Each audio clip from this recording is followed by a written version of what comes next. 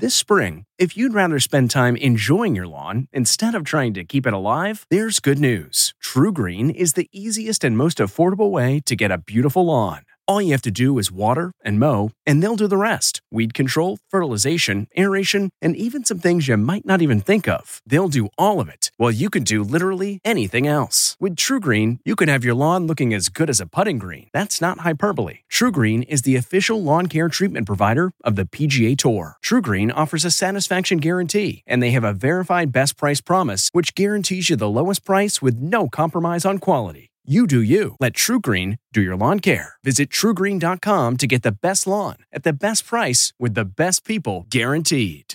Do you ever wonder where all your money went? Like every single time you look at your bank account? Honestly, it's probably all those subscriptions. I felt that way too, until I got Rocket Money. Rocket Money helped me see all the subscriptions I'm paying for, and it was eye-opening. Between streaming services, fitness apps, delivery services, it all adds up so quickly.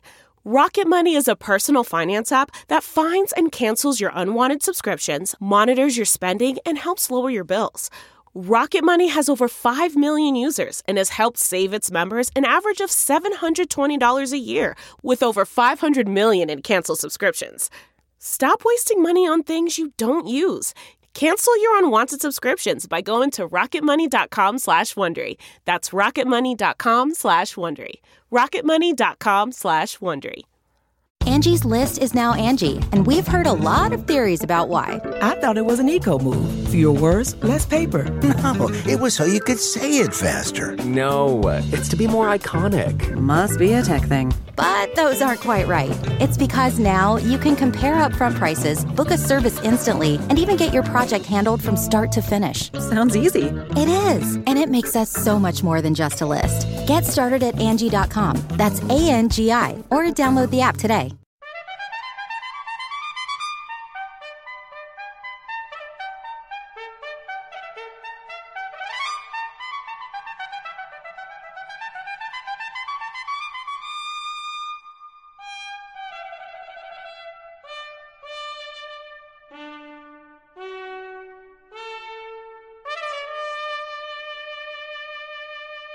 Good morning. I'm Jane Pauley, and this is Sunday Morning.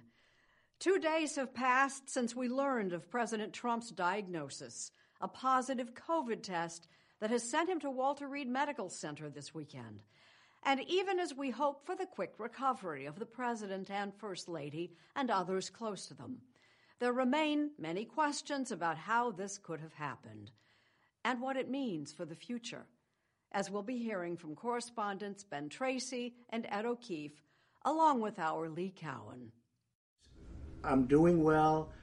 With that came a modicum of calm.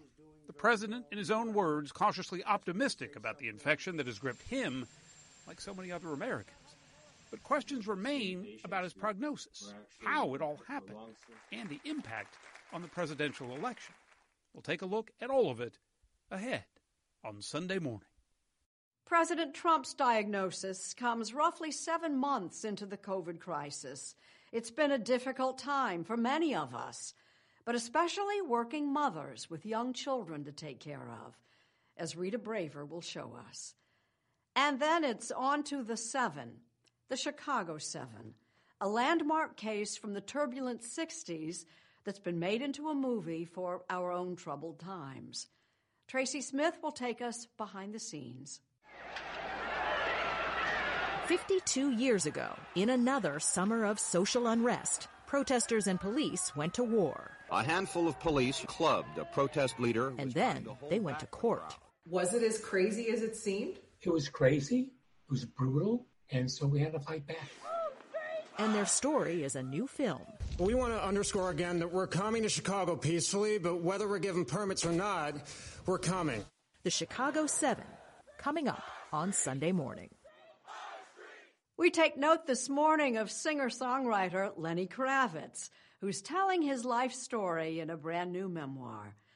With Michelle Miller, we'll pay him a visit.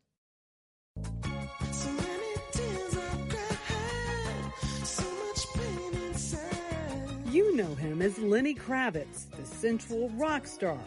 But starting out, he thought his professional name should be Romeo Blue. I was not comfortable with myself at the time. How Lenny Kravitz made a name for himself later on Sunday morning. Chip Reed has a political history of the October surprise. Ted Koppel listens to some voices from the heartland. Martha Stewart's in the kitchen making jam, plus thoughts from John Dickerson and more on this Sunday morning for the 4th of October, 2020. We'll be right back.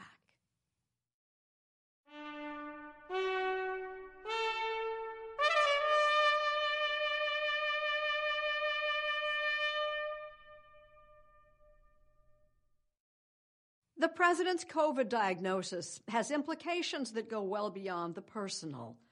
Our CBS News correspondents are tracking the impact both in Washington and beyond. We'll begin with Ben Tracy.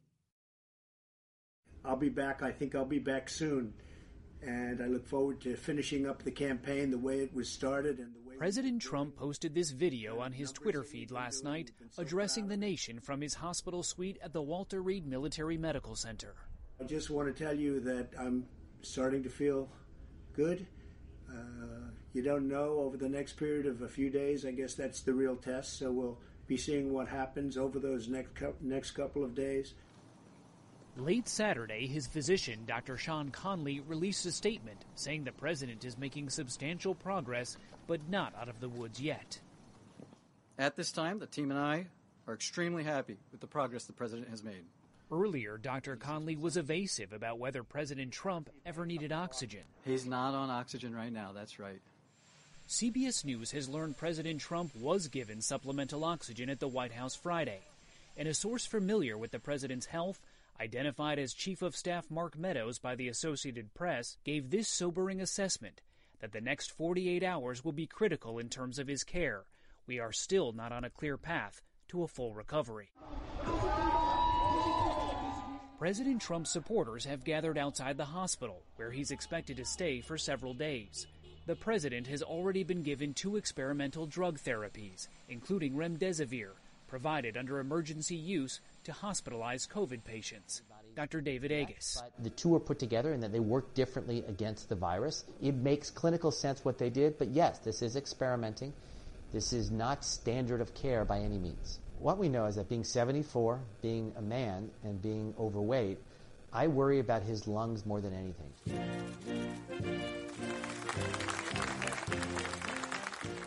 It's still not known how or when the president was infected, but last weekend's Rose Garden ceremony for his Supreme Court pick, Judge Amy Coney Barrett, may have been a super spreader event.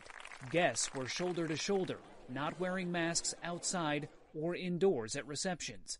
Several attendees now have the virus, including Senators Mike Lee of Utah, Tom Tillis of North Carolina, former White House counselor Kellyanne Conway, and former New Jersey Governor Chris Christie, who checked himself into the hospital Saturday.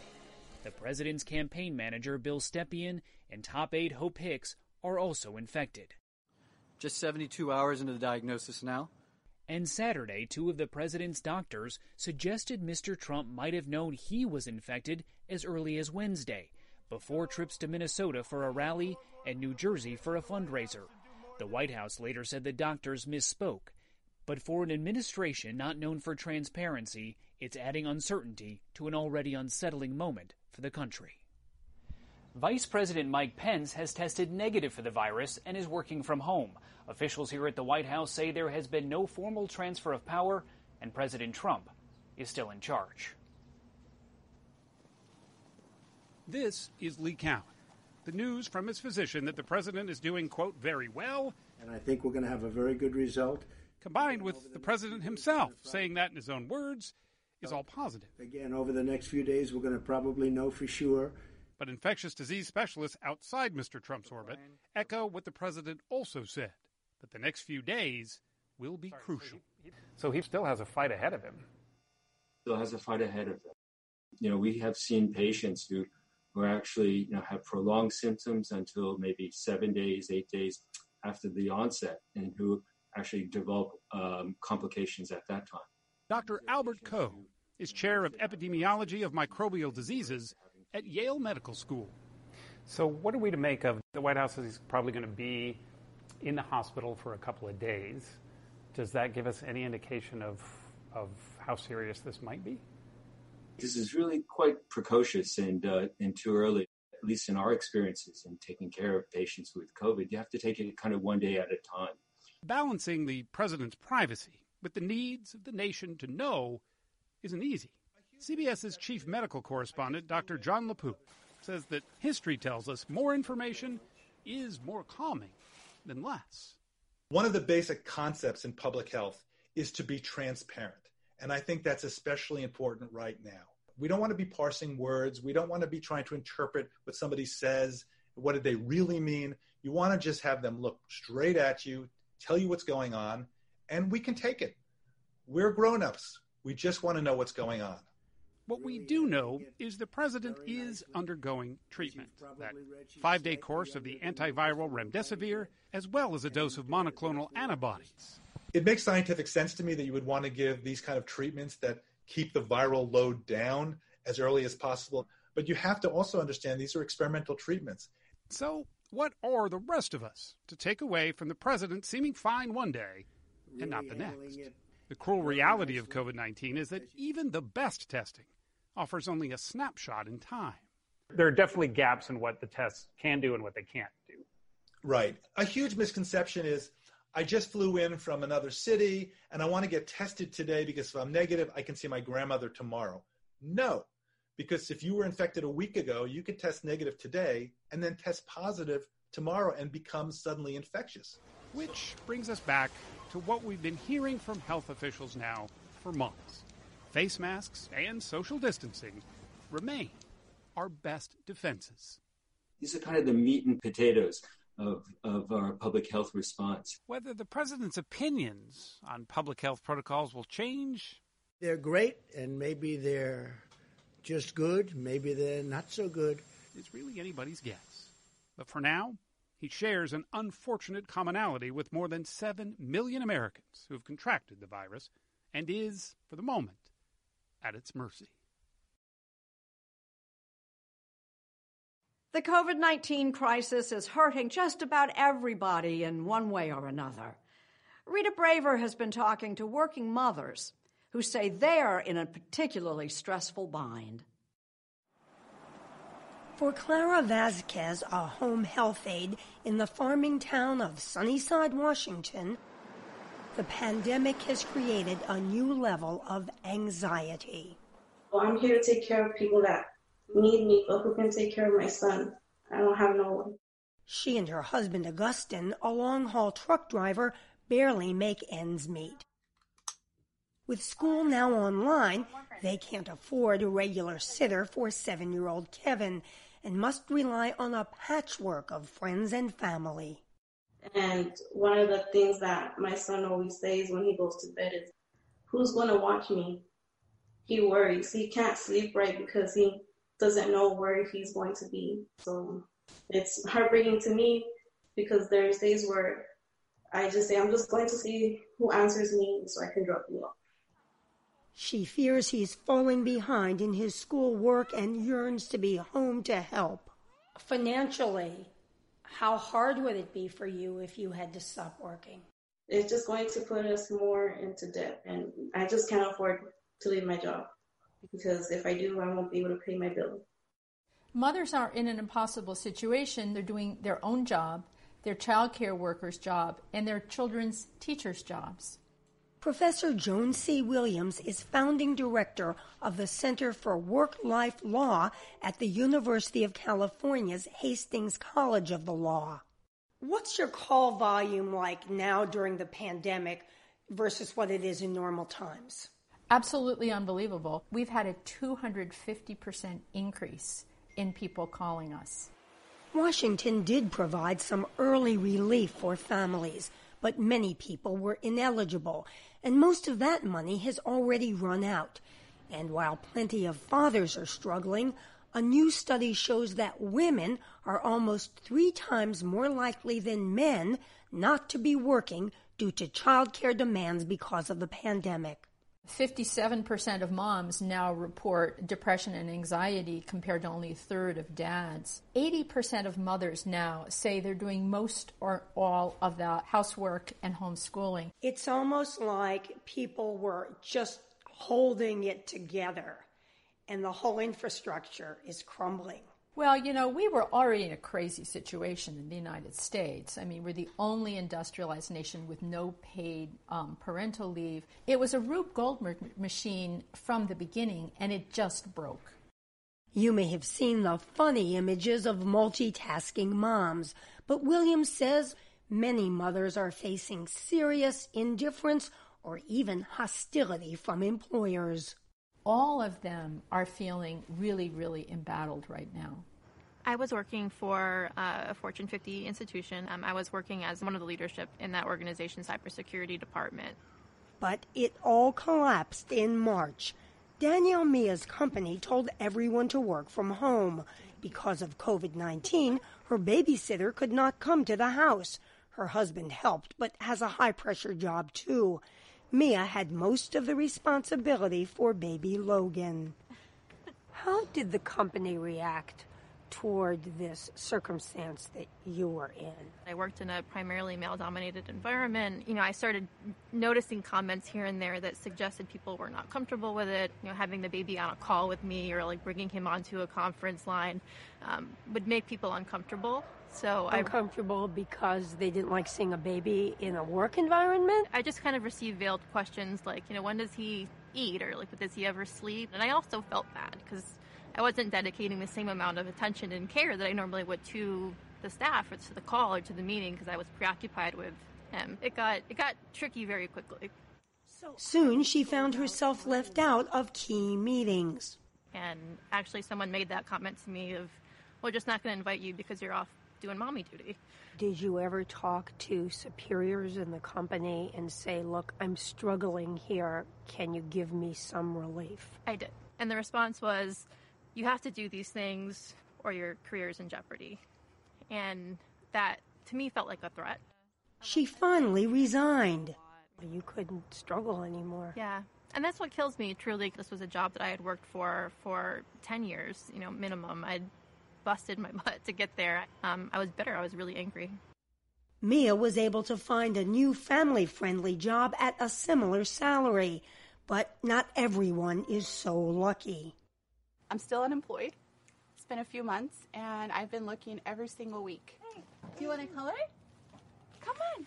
The San Diego insurance company where Drisana Rios was an account executive switched to work at home just as her 1- and 4-year-old's preschool shut down. Her husband's an essential worker gone all day. She says her manager immediately laid down the law. He right away would say, I do not want to hear the kids on client calls. Didn't want to hear them? Yeah, he didn't want to hear them on client calls or see them, right? He would just question, you know, my availability, which I didn't understand because I was available all the time. She says a male colleague with children was treated differently, but no matter how hard she tried, she says her boss would not let up. And I said, what else do you want me to do? Do you want me to lock my 1-year-old in a room on his own? And he just responded, figure it out. So. Figure it out. And I was just crying. I'm like, okay. So I reported the discrimination to HR via email. And a week later, they let me go. And I believe it is 100% retaliation for bringing this up because I was doing my job. So the case is for wrongful termination and retaliation. Daphne Delvaux is suing on behalf of Rios. In its legal response, Hub International Insurance Services denies each and every allegation Rios makes and says that she was let go for legitimate business reasons, including her failure to perform her job duties. But Rios is part of a trend. The government just announced that 865,000 women left the workforce last month versus 216,000 men. You know, this virus doesn't just cause people to die, but it's actually killing the working mothers' careers. I feel like women are being set back decades in their progress towards equality at work. Hey, could you give me a high five? Good job. And mothers like Drisana Rios are sounding an alarm. I don't ever want a mom to feel like I do, that they have to choose to either work and not have kids or be a stay-at-home mom. We could have both. We could be working mothers. When, where, and how to cast your ballot. Planning to vote by mail? Go online for state-by-state instructions and download the CBS News app.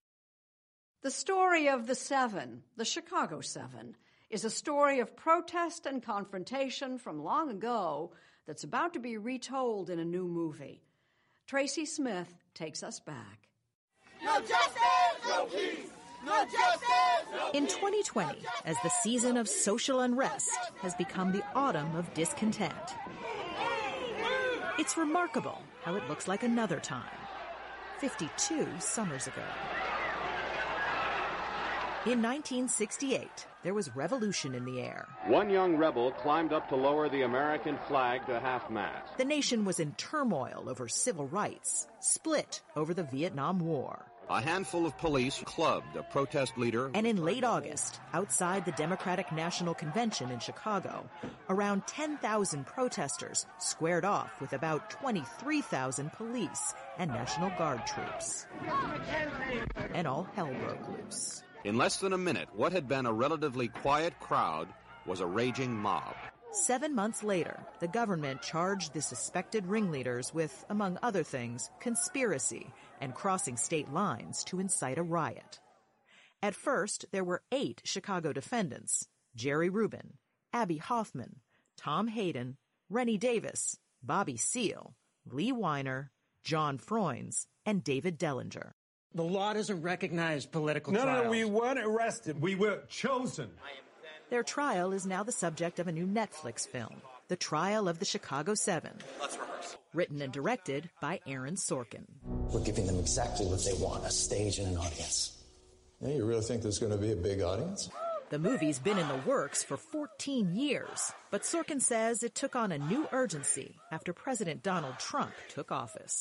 Was there a moment in Donald Trump's ascendancy when you said, okay, now I need to tell this story? Well, it began when he was running for president, and at his rallies, when a protester would shout out something, he'd become nostalgic. Like to punch him in the face, I'll tell you. About the old days when they beat the crap out of him and punch him in the face. Do you know what they used to do to guys like that when they were in a place like this? They'd be carried out on a stretcher, folks. The old days he was talking about is 68.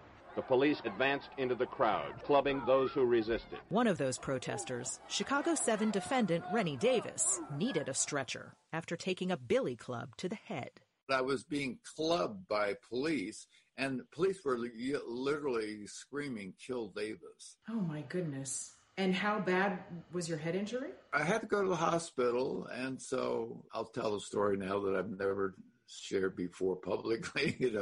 I went to the hospital to get 13 stitches, and the police realized that I was in the hospital because they knew I had been clubbed, and so they started a search of the hospital room by room by room. And mostly the nurses, they could end their career by what they did. I mean, they put me on a trolley cart and covered me with a sheet and moved me from room to room. To hide you from the police. To hide from the police, yeah. For protesters and the police who were ordered to stop them, it was a dangerous game. But the activists all knew what they were in for, says former defendant Lee Weiner. Did you know going in that you were risking prison time? That was always, of course, not only a possibility, but a probability. What are we going to not do it just because of that? Not a chance. We've heard testimony that your plans for the convention were designed specifically to draw the police into a confrontation. Well, if I'd known it was going to be the first wish of mine that came true, I would have aimed a lot higher. Actor Sacha Baron Cohen studied Abby Hoffman long before he played him. Everything pointed to one man, Who is this guy? Is he a fool, or is he actually the smartest guy in the room? What do you think? I think he was the smartest guy in the room. He developed this whole style of protesting that was designed to elicit as much media attention as possible. And even during the riots in Chicago, Abbey always had his mind on where the cameras were. We can't fight it in the court because this is the cat, and these are the people that are putting us on trial, see? In fact, Hoffman and his co-defendant Jerry Rubin became celebrities in their own right, as observed by our own Bob Schieffer. It was raining, it was cold, in short, it was not a fit night out for man and beast. So it was only natural that those masters of media manipulation, Abbie Hoffman and Jerry Rubin, should choose this night to hold a news conference. The only people that can stop this trial are the people in the streets. The U.S. Attorney wanted the Negro defendant to scare the jury. I was thrown in to make the group look scarier. But the trial was a very different experience for the lone black defendant, Bobby Seale. Seale wound up representing himself, and he clashed with Judge Julius Hoffman. Bobby Seale was gagged and chained today for refusing to obey the judge. Handcuffs were clamped onto both wrists, leg irons shackled both boots, and a white linen cloth reinforced with adhesive tape was knotted behind his neck. It was breathtaking. He would try to pull his hands up, and then he would just be clubbed in front of the jury. And this went on for several days. I wasn't in any contempt. But Judge Hoffman, I told him, I said, you in contempt of the American people. Eventually, Bobby Seale's case was declared a mistrial, and the Chicago 8 became the Chicago 7. 5 were convicted of some charges, but all were overturned on appeal. Their trial is history, but it seems their fight is still very much alive. We didn't need it to get more relevant, but it did. The park is closed. In Kenosha and Kentucky and Washington, when you see, once again, peaceful protesters being met with tear gas, nightsticks. You got to care a lot about this country to go out in the street and face that kind of danger. You got to care a lot about America. Anti-war demonstrators gathered in Grant Park this afternoon. Then, as now, the demonstrators risked their safety and their freedom to make themselves heard. Surrounded by grim, silent soldiers, the demonstrators decided to sing. And, according to former Chicago 7 defendant Lee Weiner, it was all worth it. It was crazy, for sure. It was hard. It was brutal. It was dangerous. It was an effort by the government to belittle our efforts and our beliefs that America would be better. And so we had to fight back. And in that fighting back, we did not a bad job.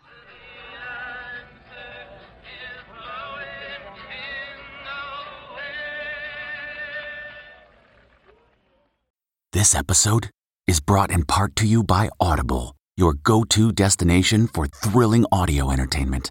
Whether you're looking for a hair-raising experience to enjoy while you're on the move, or eager to dive into sinister and shocking tales, Audible has an exclusive collection of thrillers from best-selling authors that will keep you on the edge of your seat.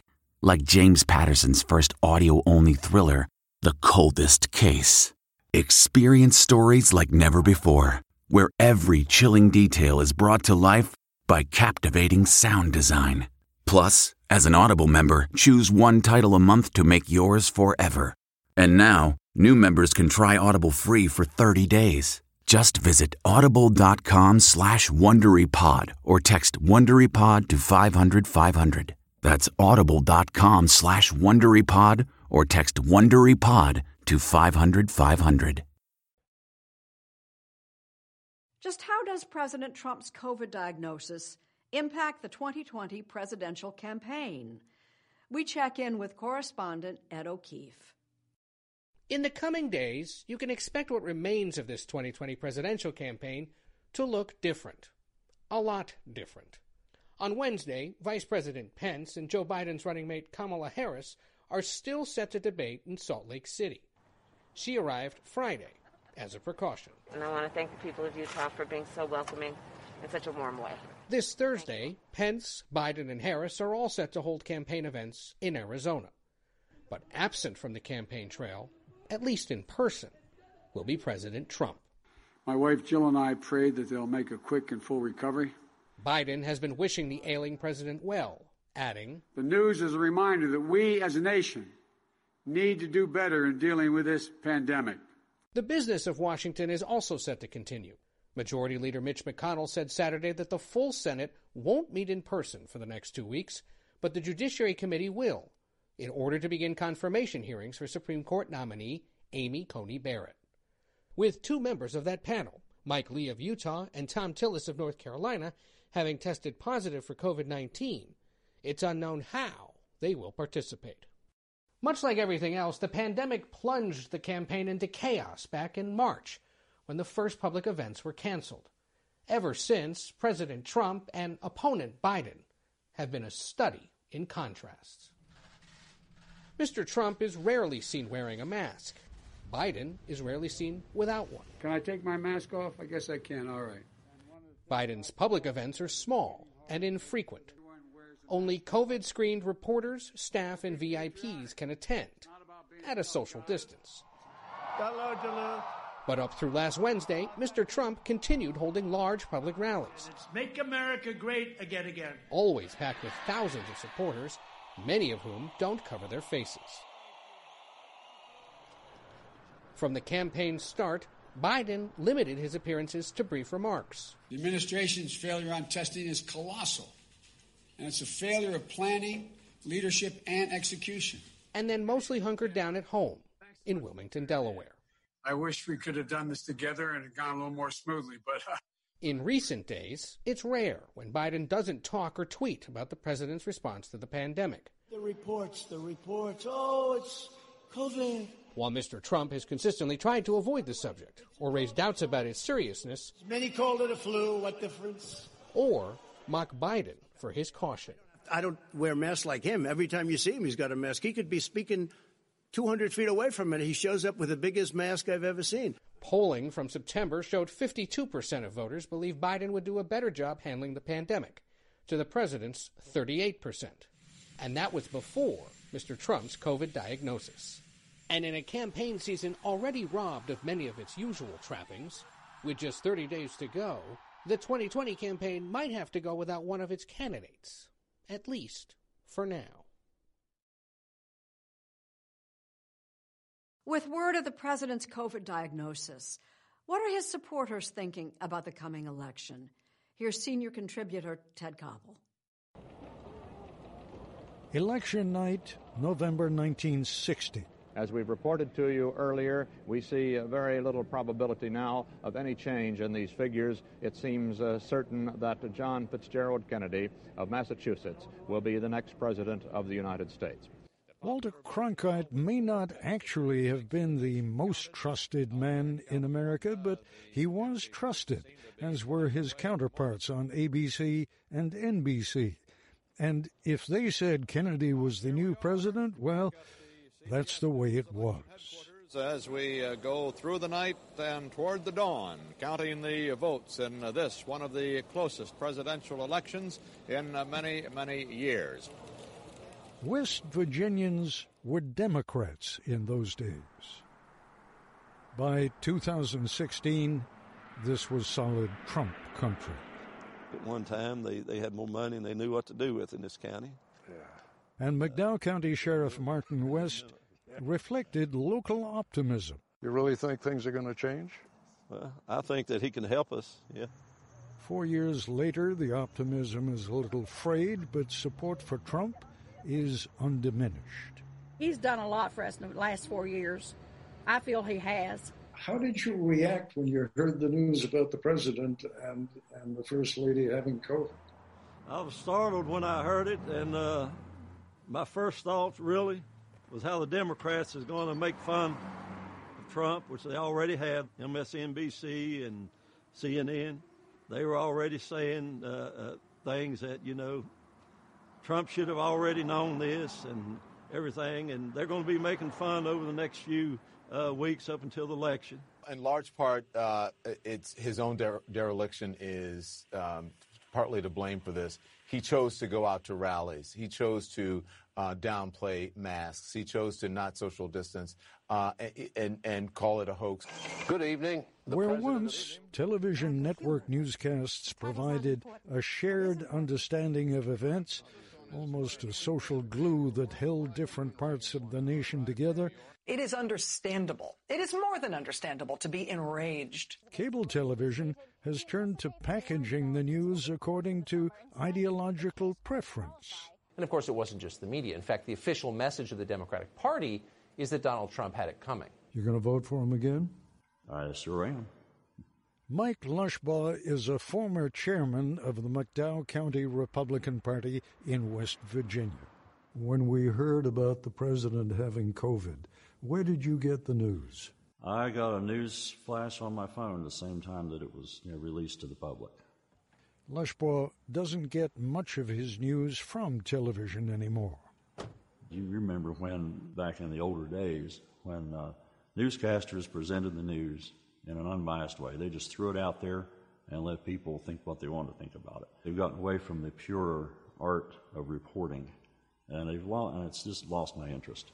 Where do you get your information? A lot of it comes from Facebook, from YouTube feeds. Elizabeth Estep is the current chair of the McDowell County Republican Party. Her husband, Cody, is a county commissioner.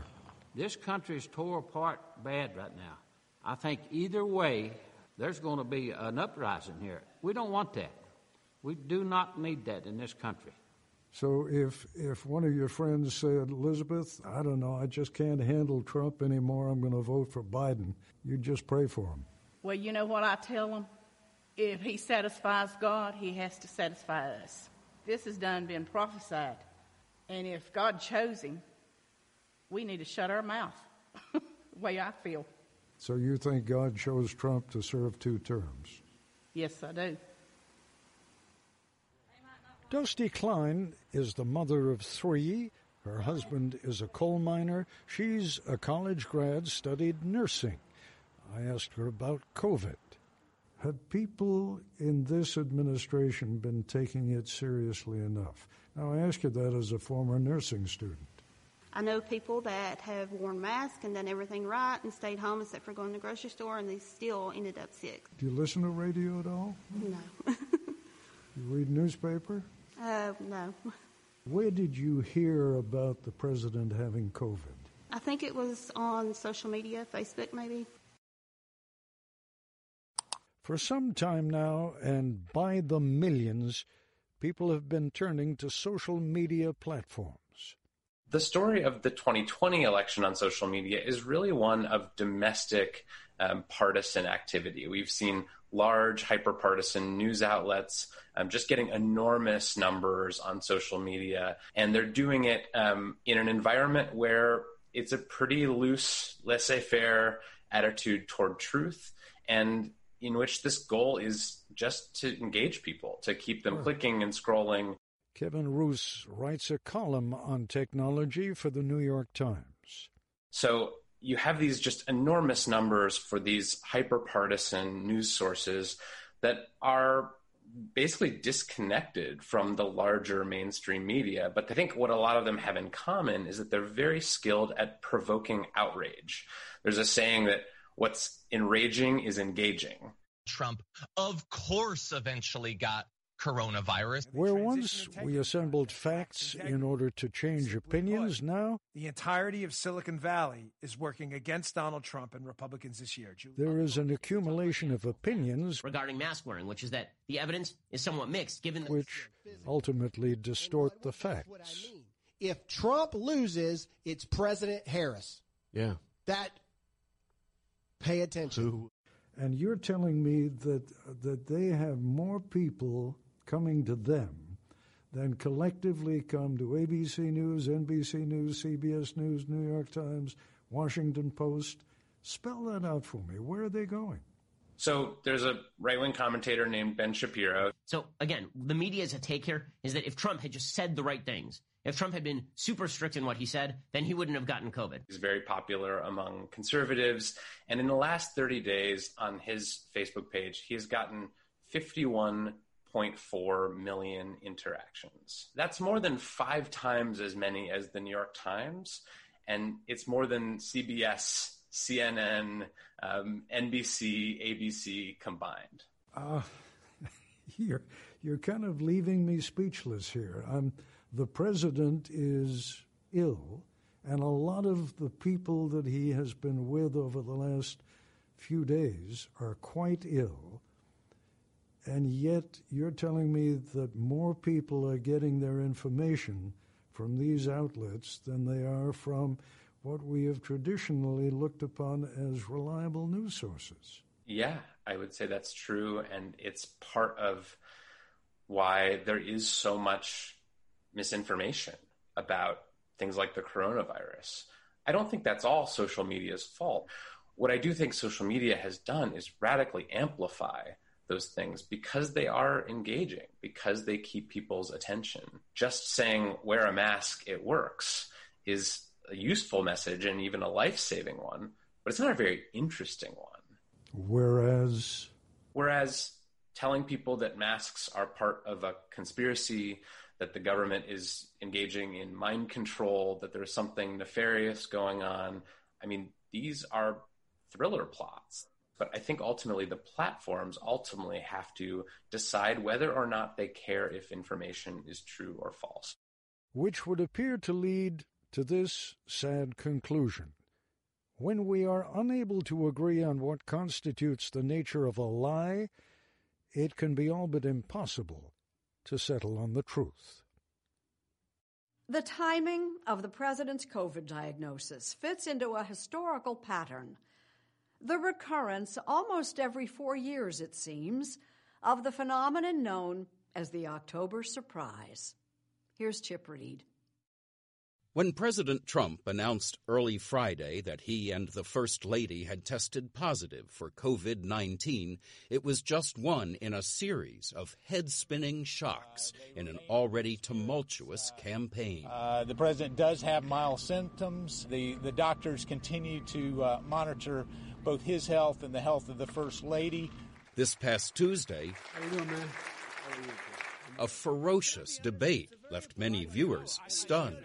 No, the answer to the question is no. But why didn't you do it over the last 25 years? Because you weren't president screwing things up. It's hard to get any word in with this clown.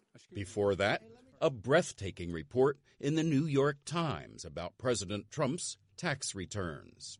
This president appears to have over $400 million in debt. To whom? That came on the heels of the passing of Justice Ruth Bader Ginsburg and the lightning-quick nomination of conservative Judge Amy Coney Barrett to replace her. There's a name for unexpected events that occur late in presidential campaigns and have the potential to change the course of the election. They're called October surprises. This year, they got an early start. All but the president's positive COVID test happened in September. It's our October surprise early. Margaret Carlson, who has covered many presidential campaigns for Time magazine, says some October surprises are carefully orchestrated, but others come out of the blue. Is it a man-made or woman-made surprise, or is it an event beyond anyone's capacity to control? A hurricane, the financial markets collapsing in 2008, or is it something in an ongoing scandal? The term October surprise first appeared in our political lexicon in 1980 when Republican Ronald Reagan was running against Democratic President Jimmy Carter. In Tehran tonight, the American embassy is in the hands of several hundred Iranian students. 52 Americans were being held hostage in Iran during an election year, and there was no end in sight. It must be made clear that the failure to release the hostages will involve increasingly heavy cost to Iran and to its interests. In 1980, Jimmy Carter and his staff really believed that if they could show progress in freeing the hostages, that would be enough. That would take him over. Larry Sabato is director of the University of Virginia Center for Politics. What they didn't count on was that the promises from the Iranians completely collapsed on the Sunday before the Tuesday election. So basically, Americans were told right before they went to the polls that it was either hopeless or they'd better try somebody new who would try new things to get the hostages back. So that was an October surprise that Jimmy Carter thought was going to help him, but it reversed itself. It helped Reagan instead. 1980 might have been when the term October surprise was coined, but Sabato says the first president to benefit decisively from a last-minute turn of events was Abraham Lincoln. Even Lincoln had not an October surprise, but a September surprise when Sherman took Atlanta. It probably saved Lincoln's second term. He himself thought that he was going to lose, and most of his cabinet did. And it built enthusiasm in the North, and finally they could see the light at the end of the tunnel. That light was a resounding Lincoln victory. I, Donald John Trump, do solemnly swear. While it's rare that an October surprise actually changes the outcome of an election, Washington Post reporter Devlin Barrett believes it did happen 4 years ago. Yeah, I think Jim Comey, the director of the FBI, without intending to, changed the outcome of the election. Barrett is the author of a just-released book in which he contends that the key 2016 October surprise came in the form of a letter to Congress from then-director of the FBI, James Comey. The letter announced a new FBI investigation into emails found on a laptop belonging to Clinton campaign advisor Huma Abedin, whose husband, former New York Congressman Anthony Weiner, was under investigation for online sex crimes. The announcement was made just 11 days before the election. And one reason it was so powerful is because Trump had made such a big deal out of the Hillary Clinton emails, so this fit right into one of his main messages against her. That's absolutely right. It absolutely fit into the Republican critique and attack on Hillary Clinton. But the other part of it, too, is that it came from a very credible place. If FBI Director Comey had not sent this letter to Capitol Hill, you believe Hillary Clinton would be president today? I do, and more importantly, the people who study the data believe it. And what they say is it is the single most measurable impact on the outcome. Last night, I congratulated Donald Trump and offered to work with him on behalf of our country. Barrett admits that we can never know with absolute certainty that it did change the election result, but we do know that another 2016 October surprise did not. And when you're a star, they let you do it. You can do anything. Whatever you want. Grab them by the you can do anything. The notorious Access Hollywood tape of Donald Trump bragging in 2005 about sexually accosting women did not block his path to victory. Larry Sabato says it's unlikely an October surprise this year will change the result of the election. I don't think October surprises are going to work as well this year because we're so polarized. Everybody's in their own tribe, Democratic or Republican, and they're not going to move. Maybe so, but with the way things are going, more October and even November surprises seem likely in a campaign that makes the term political roller coaster sound quaint. The president's health crisis throws the final month of this volatile political campaign into even further uncertainty, which brings us to senior political analyst John Dickerson. This week, when the vice presidential candidates debate, they will be 5 feet further apart than originally planned, in a campaign taking place a world apart from the one inhabited by the presidential candidates just the week before. Vice President Pence was at the same event where the president might have been infected, but so far it appears he was out of the loop. Still, Kamala Harris has asked for the extra distance just to be safe. What it means to be safe and what accommodations are necessary during the pandemic will be a key debate topic. The matter of national importance on which the campaigns disagree has also distinguished the way they carry out their campaigns. President Trump mocked Joe Biden's mask wearing and precautions. He repeatedly ignored the guidance of his own health officials. The debate over these issues is no longer abstract, and makes the inevitable abstract questions about whether the vice presidential candidates can step into the job if required a little too on the nose. That used to be the most important question asked at vice presidential debates.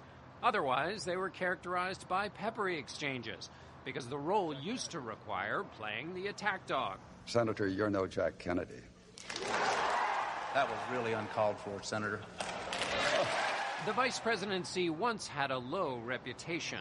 John Adams called it the most insignificant office that ever the invention of man contrived or his imagination conceived.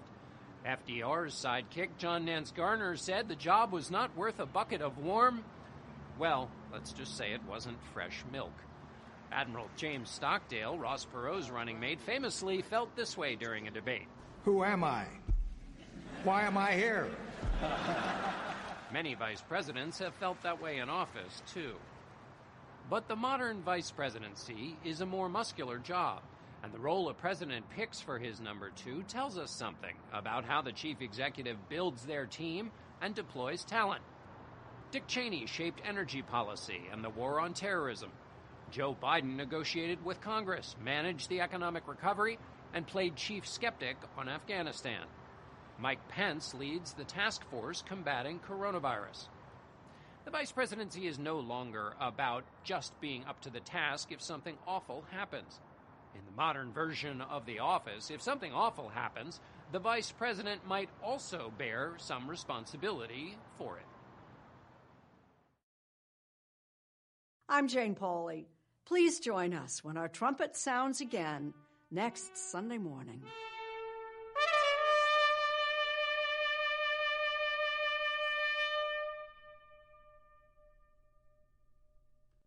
If you like CBS Sunday Morning with Jane Pauley, you can listen early and ad-free right now by joining Wondery Plus in the Wondery app or on Apple Podcasts. Prime members can listen ad-free on Amazon Music. Before you go, tell us about yourself by filling out a short survey at Wondery.com/survey.